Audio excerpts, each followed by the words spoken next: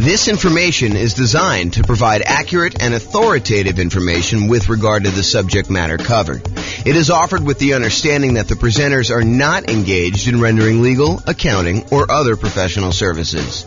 If legal advice or other expert advice is required, the services of a competent professional should be sought. Welcome to the Pearland Real Estate Investing and Real Estate Financial Planning Podcast. Learn all about investing in real estate in Pearland, Texas, with a combination of real estate financial planning and modeling with numbers specific to Pearland, plus syndicated, more generalized recordings of live and pre-recorded real estate investing classes, not all of them specific to Pearland. Be sure to stay tuned after the podcast for a message from our sponsors. Well, good morning and welcome, everyone. I am your host, James Orr, and this is another episode of the Real Estate Financial Planner comparison series of webinars, podcasts, whatever we're doing here. So today tries to address the question that people have of, should I buy an owner-occupant property or should I keep renting myself if I am trying to achieve financial independence or I'm trying to maximize my net worth? Like, what is going to be better for me? Because you would argue, hey, look, if I decide I'm going to go buy a rental property, if I'm going to go buy a series of rental properties, that distracting myself and buying an owner-occupant property first could actually hurt me. It would slow me down. It's better for me to take the money that I was saving up to buy my rental than it would be to buy an owner-occupant property. And not only that, but in some markets, putting 5% down in order to buy an owner-occupant property means that your monthly payment is going to be higher than if you just continue to rent, right? Because you go put 5% down, you're probably going to have private mortgage insurance, and the payments plus the taxes plus the insurance on that particular property is going to be higher than if you just rented yourself, right? Because that's going to be what is typical in your marketplace. Or you could argue, hey, if I go rent, my rent is going to continue to increase with inflation so that it's going to limit how much I'm able to save over time. Because if I decide to rent and I don't buy a property and lock in a good part of my monthly living expense in the form of a mortgage payment, sure, taxes and insurance go up, but the mortgage payment itself, because you're getting a 30-year fixed rate mortgage, that's going to stay static. And so the amount, the overall net kind of rent equivalent I have of buying an owner-occupant property to move in is going to stay low and actually get lower. It may be higher at the beginning, but overall, the payment for owning a property tends to go down over time because the mortgage payment, the principal and interest part of the mortgage payment, is fixed. And with the rising cost of things, inflation, that tends to look cheaper over time. And at some point, those lines tend to cross, right? Where it tends to be more expensive to buy a property to begin with. And even with taxes and insurance going up, the net overall cost to own a home tends to go down a little bit over time. Whereas when you rent the property and you just live there, the cost of rent just tends to keep pace with inflation and keep going up and up and up and up and up. And eventually those lines cross and it becomes better for you to have bought a property. But is it better for you to rent and use that money to acquire rentals? Or is it better for you to buy a property, slow your roll a little bit, acquiring the first rental, and then, eventually buying rental properties, but you're living in a property that you also are an owner of? And then there's the whole discussion of eventually the property that you're living in, if you go and you buy one, you no longer have a mortgage on it at all, which then even reduces what you need in order to be considered financially independent. If you were earning $10,000, if you were spending $10,000 a month on all your expenses and $2,000 a month of that was your mortgage payment, well, eventually when your mortgage payment goes away, you no longer need to achieve $10,000 a month in passive income from your investments in order to be considered financially independent. Instead, now, because your mortgage payment is paid off and you no longer have that $2,000 a month mortgage payment, you really only need $8,000 a month to be considered financially independent. Sure, you still need taxes and insurance and maintenance and all that other stuff on your property that you live in, but you don't have that mortgage payment anymore. So your overall cost in order to be financially independent, the bar has been lowered. So all of these things come into play when we ask ourselves today, is it better to rent or buy an owner-occupant property for 5% down when we're otherwise buying 25% down rentals? That is what we will plan on discussing today and what we'll go into detail on. So what I did is I modeled this for over 300 US cities. And so each city's got its own home price, rent, taxes, insurance. The amount of money that people earn in each city is a little bit different. It's basically enough for them to go buy a property in that city, so that we don't have somebody, I don't standardize the income so that somebody who would otherwise be able to buy a property in like Mobile, Alabama would not be able to buy a property in LA. So we do adjust for income. But when we adjust for income, we also adjust what they need in order to be considered financially independent. So if we give someone a higher income, it means that their threshold for being financially independent also has gone up. It's commensurate with the income that they were earning. They have to replace their job income in order to be considered financially independent. It's another way of saying that. Okay. So we modeled this for 300 cities, and you will see which one is better. Because I think there's a debate, right? Which one of those factors is going to be the most powerful? What's going to be the biggest impact, and what is going to be the biggest limitation for someone wanting to achieve financial independence? And then not only financial independence, but which one leaves you with the highest net worth and which one's riskiest? Because I think all of those things are factors in which one we do. Okay. So in both scenarios, kind of like we're comparing A to B, they're going to be buying 25% down payment rentals. The idea is that the strategy is you're going to save up 25% down plus some reserves and all that other stuff, and you're going to go buy rental properties with that. The difference is going to be one person's going to rent. The other person is going to buy an owner-occupant property with 5% down first.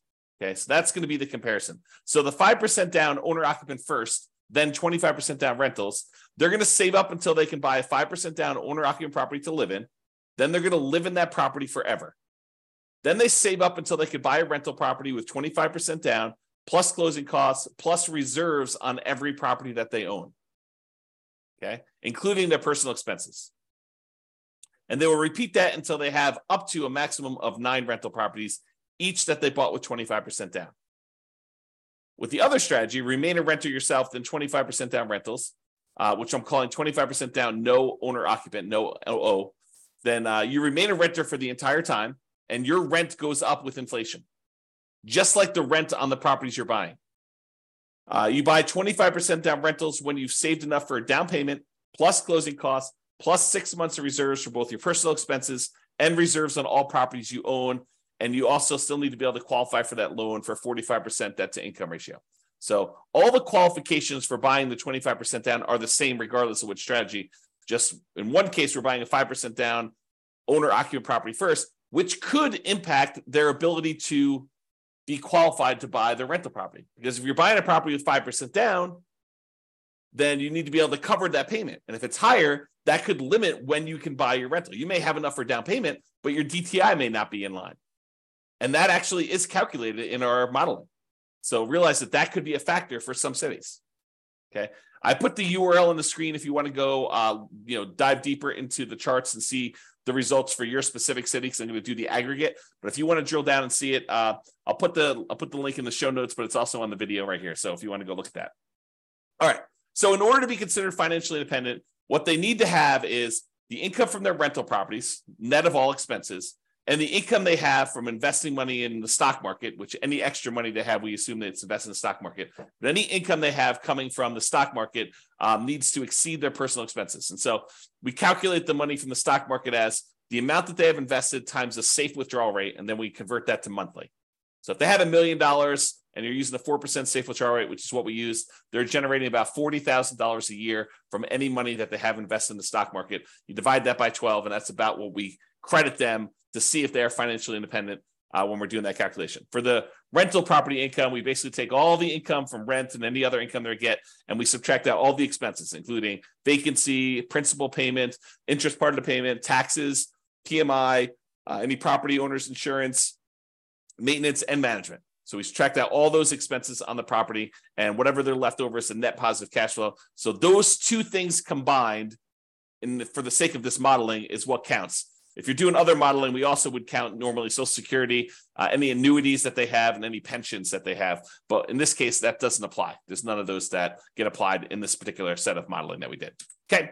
All right. So assumptions. So each city's modeling uses their own median home prices and the estimated rents on those properties.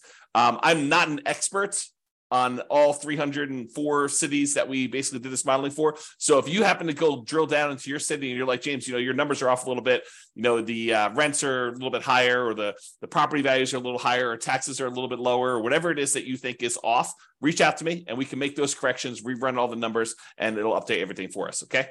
So go ahead and reach out if you have that there. Also, we did not apply any of the 88 strategies that we have to improve cash flow. Kind of known for these 88 strategies that we have for massively improving cash flow on rental properties. And we did not apply any of those strategies at all. So this is sort of just like out of the box, not optimized strategies. Okay. Now the job income, as I mentioned, does vary based on the city so that they can afford a property in that market. But we do consider that to determine whether they are financially independent, because they have to replace that job income. So for those who much is given, the amount that they're earning from income, much is also expected. So if you live in a city that the properties are cheaper, you don't have to make as much money and you don't have to replace as much money in order to be financially independent. When you live in these more expensive cities, you do have to earn more money. Okay. We start with just enough down payment to buy the 5% down owner-occupant property. Even if they're not buying the owner-occupant property, everybody starts with the same amount to try to make this even. Okay. So that's sort of like a head start to get them to that first 25% down payment if they're not buying the owner-occupant. Otherwise, they have enough to buy that owner-occupant property pretty much upfront, because we give them 5% down plus 2% in closing costs to help them acquire the property. So basically, that would be what they need. So they still need reserves. So it may not be that they're buying it in the initial month. When they're doing the nomad model, which they're not, they would be moving out of their properties, but they're not doing that in this case. So I'm going to make a change here.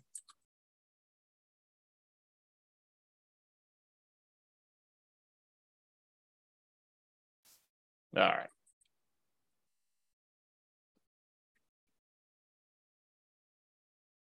There we go. So interest rates. So when buying the owner-occupant property, we assume they're getting an interest rate of 6.5% when they put 5% down. But in addition to that, they will have private mortgage insurance. That private mortgage insurance is because they put less than 20% down, and that would actually go away once they get below 80% loan to value. So it would be there until they get to 80% loan to value, then that would drop off, and that would make their housing costs a little bit less at that point. When they're buying rental properties, because they're putting 25% down, their interest rate is estimated to be 6.75, okay? And they do not have PMI in that case. When they have any extra money that they have while they're waiting to do stuff with it, would be invested in the stock market, and they're earning 7% on their stock market investments.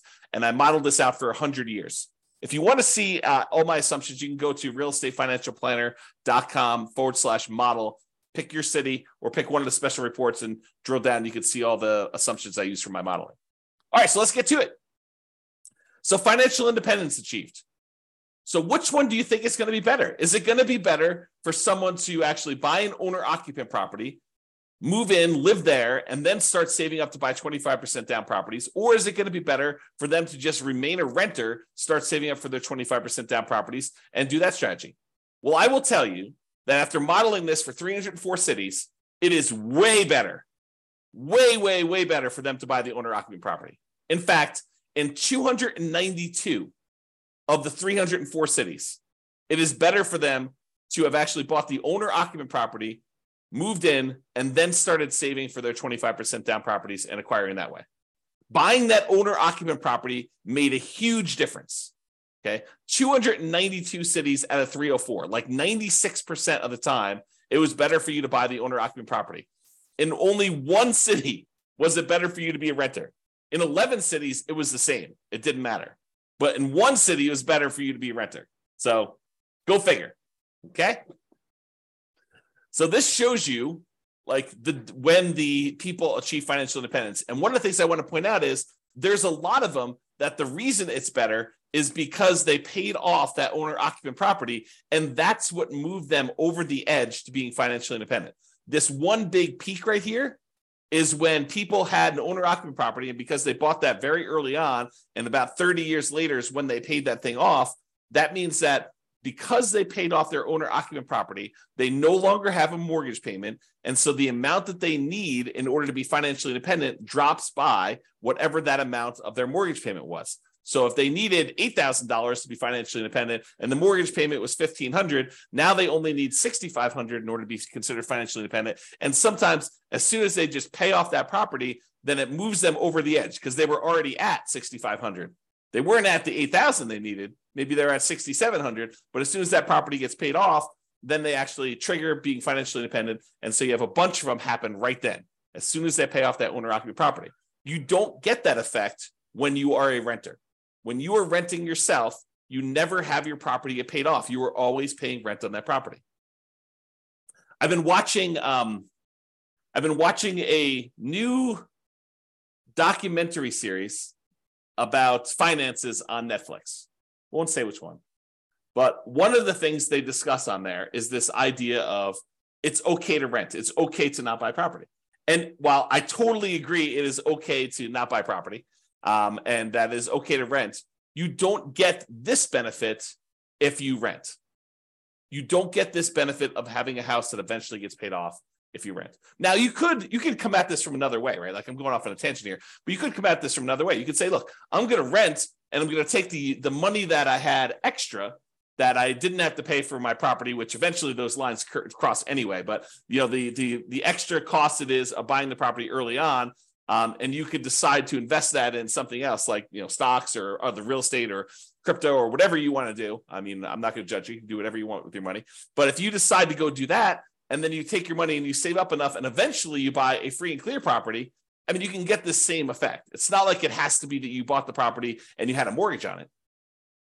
Or you could save up enough money so that the payment is lower than renting. You can not put 5% down. You can put 20% down, 30% down, 40% down, 50% down, and actually have your payment be less.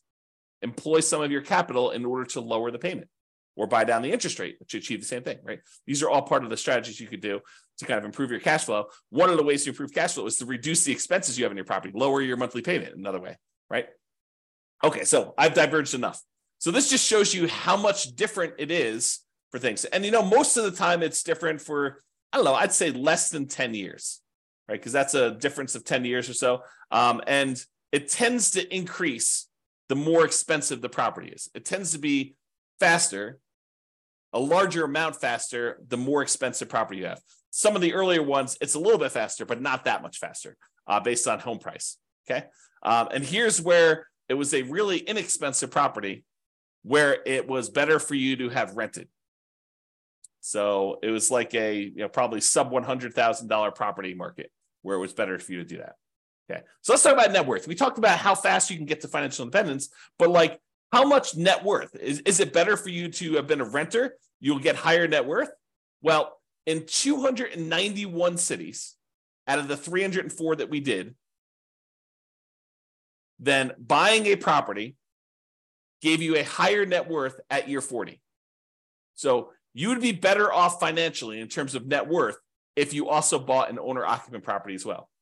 You see these studies done by the U.S. Census, and I don't know if they've updated it recently, but the last one I saw, which is from several years ago, the difference in net worth between a renter and a homeowner was like $270,000 on average across the whole U.S. So the difference between somebody who was an owner-occupant, like a homeowner, versus someone who was a renter was like $270,000. So, I mean, we're seeing some of that impact, right? Because some of the money that you're paying, even though you're paying more than what it was to rent in a lot of cities, some of that money gets applied toward building up equity, which counts toward net worth, right? And you acquired that property earlier. So that also could impact some net worth as well. So in 291 cities, it was better for you to buy the owner-occupant property. And this just shows you the difference. And in some cases, it's pretty significant, like millions of dollars difference. So it could be significantly different. Okay, so now let's kind of summarize some of these different things. So the difference in net worth. So I have both this broken out for average and for median. So for average, if you buy the owner-occupant property, your net worth at year 40, we kind of snapshot at year 40, is about $11 million, where your net worth in year 40, if you decide to rent instead of buying an owner-occupant property, is about $8.45 million. That's a difference of $2.6 million on average, or about 23.6% better for you to go buy an owner-occupant property. And that's on average. On median, it's a little bit closer. On median, it's about 8.7 million versus 7.3 million, or about $1.3 million difference. It's still better for you to buy the owner-occupant, but the difference is between whether we look at an average or the median for all 304 cities. And so in both cases, it's better, but the average is a little bit larger. So the time it took you to be financially independent, this is where I start sounding really sleazy, like a late night infomercial sort of dealio. Ready? So what if I could save you 6 years from having to work a job that you hate? Would that be worth, 7 payments of $995? Oh my gosh, that sounds so sleazy. But that's really what we're talking about, right? Like if I showed you, look, you're considering doing this 25% down strategy. Should you buy an owner-occupant property at 5% down, or should you buy or should you rent to do the 25% down? Well, I'm telling you, look, if you buy an owner-occupant property, on average, you will save 74.8 months.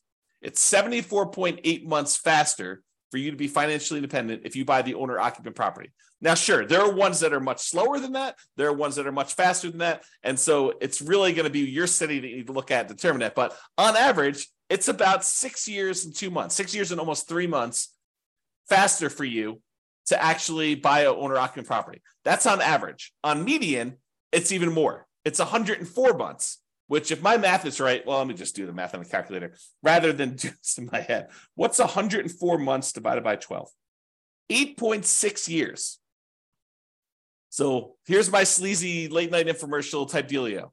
For only 7 payments of $995, I could save you, what did I say? It was 8.6 years of working at a job that you hate, just by changing one little thing about how you invest in real estate. Oh my gosh, it sounds so sleazy. But really, it's true. I mean, on median, the middlemost one, it is 8.6 years faster. Some are faster than that. Some are slower than that. But I can save you a lot of time just by changing your strategy a little bit, okay? Now, let's talk about risk. We talked about net worth. We talked about, the speeds of getting financial independence. So is it riskier to do the buy the owner-occupant property or to do the non-owner-occupant? Well, part of it depends on how we measure risk. We like to measure risk in a bunch of different ways. One way is it's like how much rent can drop before you're going to have negative cash flow, like what we call rent resiliency, or how much prices can drop before you have negative equity, before you're underwater on your property. We call that price resiliency. Or we look at debt to income, which is a calculation your lender uses to determine whether or not you qualify for the loan. What is the ratio of all of your debt payments compared to how much you make on your job? I also like debt to net worth, how much debt you have compared to what your overall net worth is. If I tell you I have $10 million in debt, that might scare you because you probably think, oh, James, earns, $50 a year. And having $10 million of debt with $50 a year in income is really, really high. But what if I told you I make $100 million a year and I have $10 million in debt? Well, or my net worth is $100 million. We're doing debt to net worth. My net worth is $100 million, and my debt is only $10 million. Well, that's a much different ratio. What if I told you there's $10 million in debt, but my net worth is $10 million? Well, that's more of a equal ratio. And finding out which one has a higher debt to net worth is a way to measure risk. But the other one I like too is how much debt you have, $10 million compared to how liquid you are. What if I told you I've got $10 million in debt, but I also have $12 million in stocks where I could go liquidate all those and use it to pay off my $10 million in debt? Well, that's one level of risk. What if I told you I had $10 million in debt, but I only had $50,000 in my savings account? Well, that's a little scarier, right? And so these measures of risk, including the number of months of reserves you have, right? You like to think about, hey, look, I want to have 6 months of reserves before I go buy my rental property. Well, we can also measure in number of months, right? You can figure out how much all the expenses are in order to maintain your rental properties and your personal expenses, stuff like that. And then we could say, okay, it cost me whatever it is, $12,000 to kind of run my household and all my rental properties if I was getting no income coming in from my rentals? Well, how many increments of $12,000 do I have? You have $36,000. You have 3 months of reserves for your whole thing. Well, if you had, what did I say? It was $12,000. If you have $120,000, you have 12 months of reserves. Okay. So we can measure all these different measures of risk. And so when we look at it, the average and the median change a little bit depending on which one you're looking at. But overall, I would say that buying an owner-occupant property is probably a little bit less risky. In terms of rent resiliency, it's a little bit better than renting. In terms of total price resiliency, looks like the renting is a little bit better there, but it's a small amount, 2% better. When you talk about debt to income, your debt to income is a little bit better when you have the owner-occupant property. Okay, it's a little bit higher when you don't buy the owner-occupant property. And it probably is because it takes longer to buy the properties. And so that could have an impact too.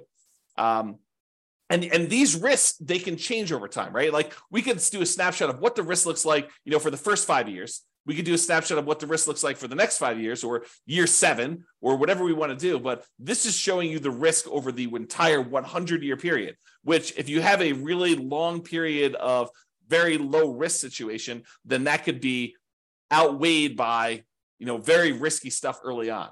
So it's deceptive to look at this. I think you need to really drill down and look at this, but at least we give you a measure to look at risk, right? In terms of debt to income, a little bit better for you to buy the owner-occupant in this case. And for the debt to net worth, a little bit better for you to have rented in that case. And debt to account balance, it's a little bit better for you to have bought the owner-occupant. And then for months of reserves, it was way better for you to actually buy the owner-occupant property because eventually that thing gets paid off and some of your expenses go down. So I think that that's a major factor in what's going on there. All right. So as I mentioned a couple times throughout here, you could apply all the 88 strategies that we have to improve cash flow to get these numbers to look better, right? At least for the rental side of things. Now, we've basically been using median price properties and what rent might be on each one of those properties. You should be able to choose and do better than this, right? I think if you do any type of effort in finding and selecting properties and applying any of these 88 strategies, you should be able to do better than what I've shown on here. And as I mentioned, if you're an expert in your market and you think my numbers are wrong, please do reach out so we can update those so that they get better for everybody. So in conclusion, in our current market conditions, our current prices, our current interest rates, our current rents, and it is May 15th, 2023 when I'm doing this, and I'll do updates over time. I'm trying to do one of these classes a week as part of a series. But we'll kind of go through all the different comparisons we've got, and then we'll come back and revisit and update things. And the website will get updated as I rerun numbers, because once I update prices and interest rates and things like that, I rerun everything. And so if you're visiting these charts on the website after this video, they may be different. They're likely to be different because prices and interest rates and everything else changes, which changes everything. Okay. So in our current market conditions, current price, current interest rate, current rents in about 304 US markets using what I would consider to be less than ideal median price and rents on properties, buying an owner-occupant property when you would otherwise be buying 25% down rentals is a faster path to financial independence in 292 of 304 cities, about 96% of the cities. Okay. And for net worth, buying an owner-occupant property first also gives you a higher net worth in 291 of the 304 cities, about 95.7% of them. The market does matter a little bit, but in general, you should probably buy an owner-occupant property. That is what the conclusion should be, okay? It is best if you look closer at your specific market and apply as many of the 88 cash flow improving strategies as practically possible to improve on your implementation. Again, go check out the realestateFinancialPlanner.com/model to be able to see all the details. Hope you enjoyed this class. I hope you enjoyed this series. I kind of like the comparison and dispelling some of the myths out there about should you do X versus Y and why it's always better to do Z versus R or whatever you're trying to do, right? Like the idea that people have these things in their mind like, oh, that's silly, James. Everybody knows that it's better to do this. Really? Really? That's a belief you have. And then we go do the math and we find out that maybe it's not even like the majority of the time that is the case. Sometimes it is. Sometimes it's like this, where it's like 96% of the time, it's better to do one strategy than another. But other times it's not nearly as close.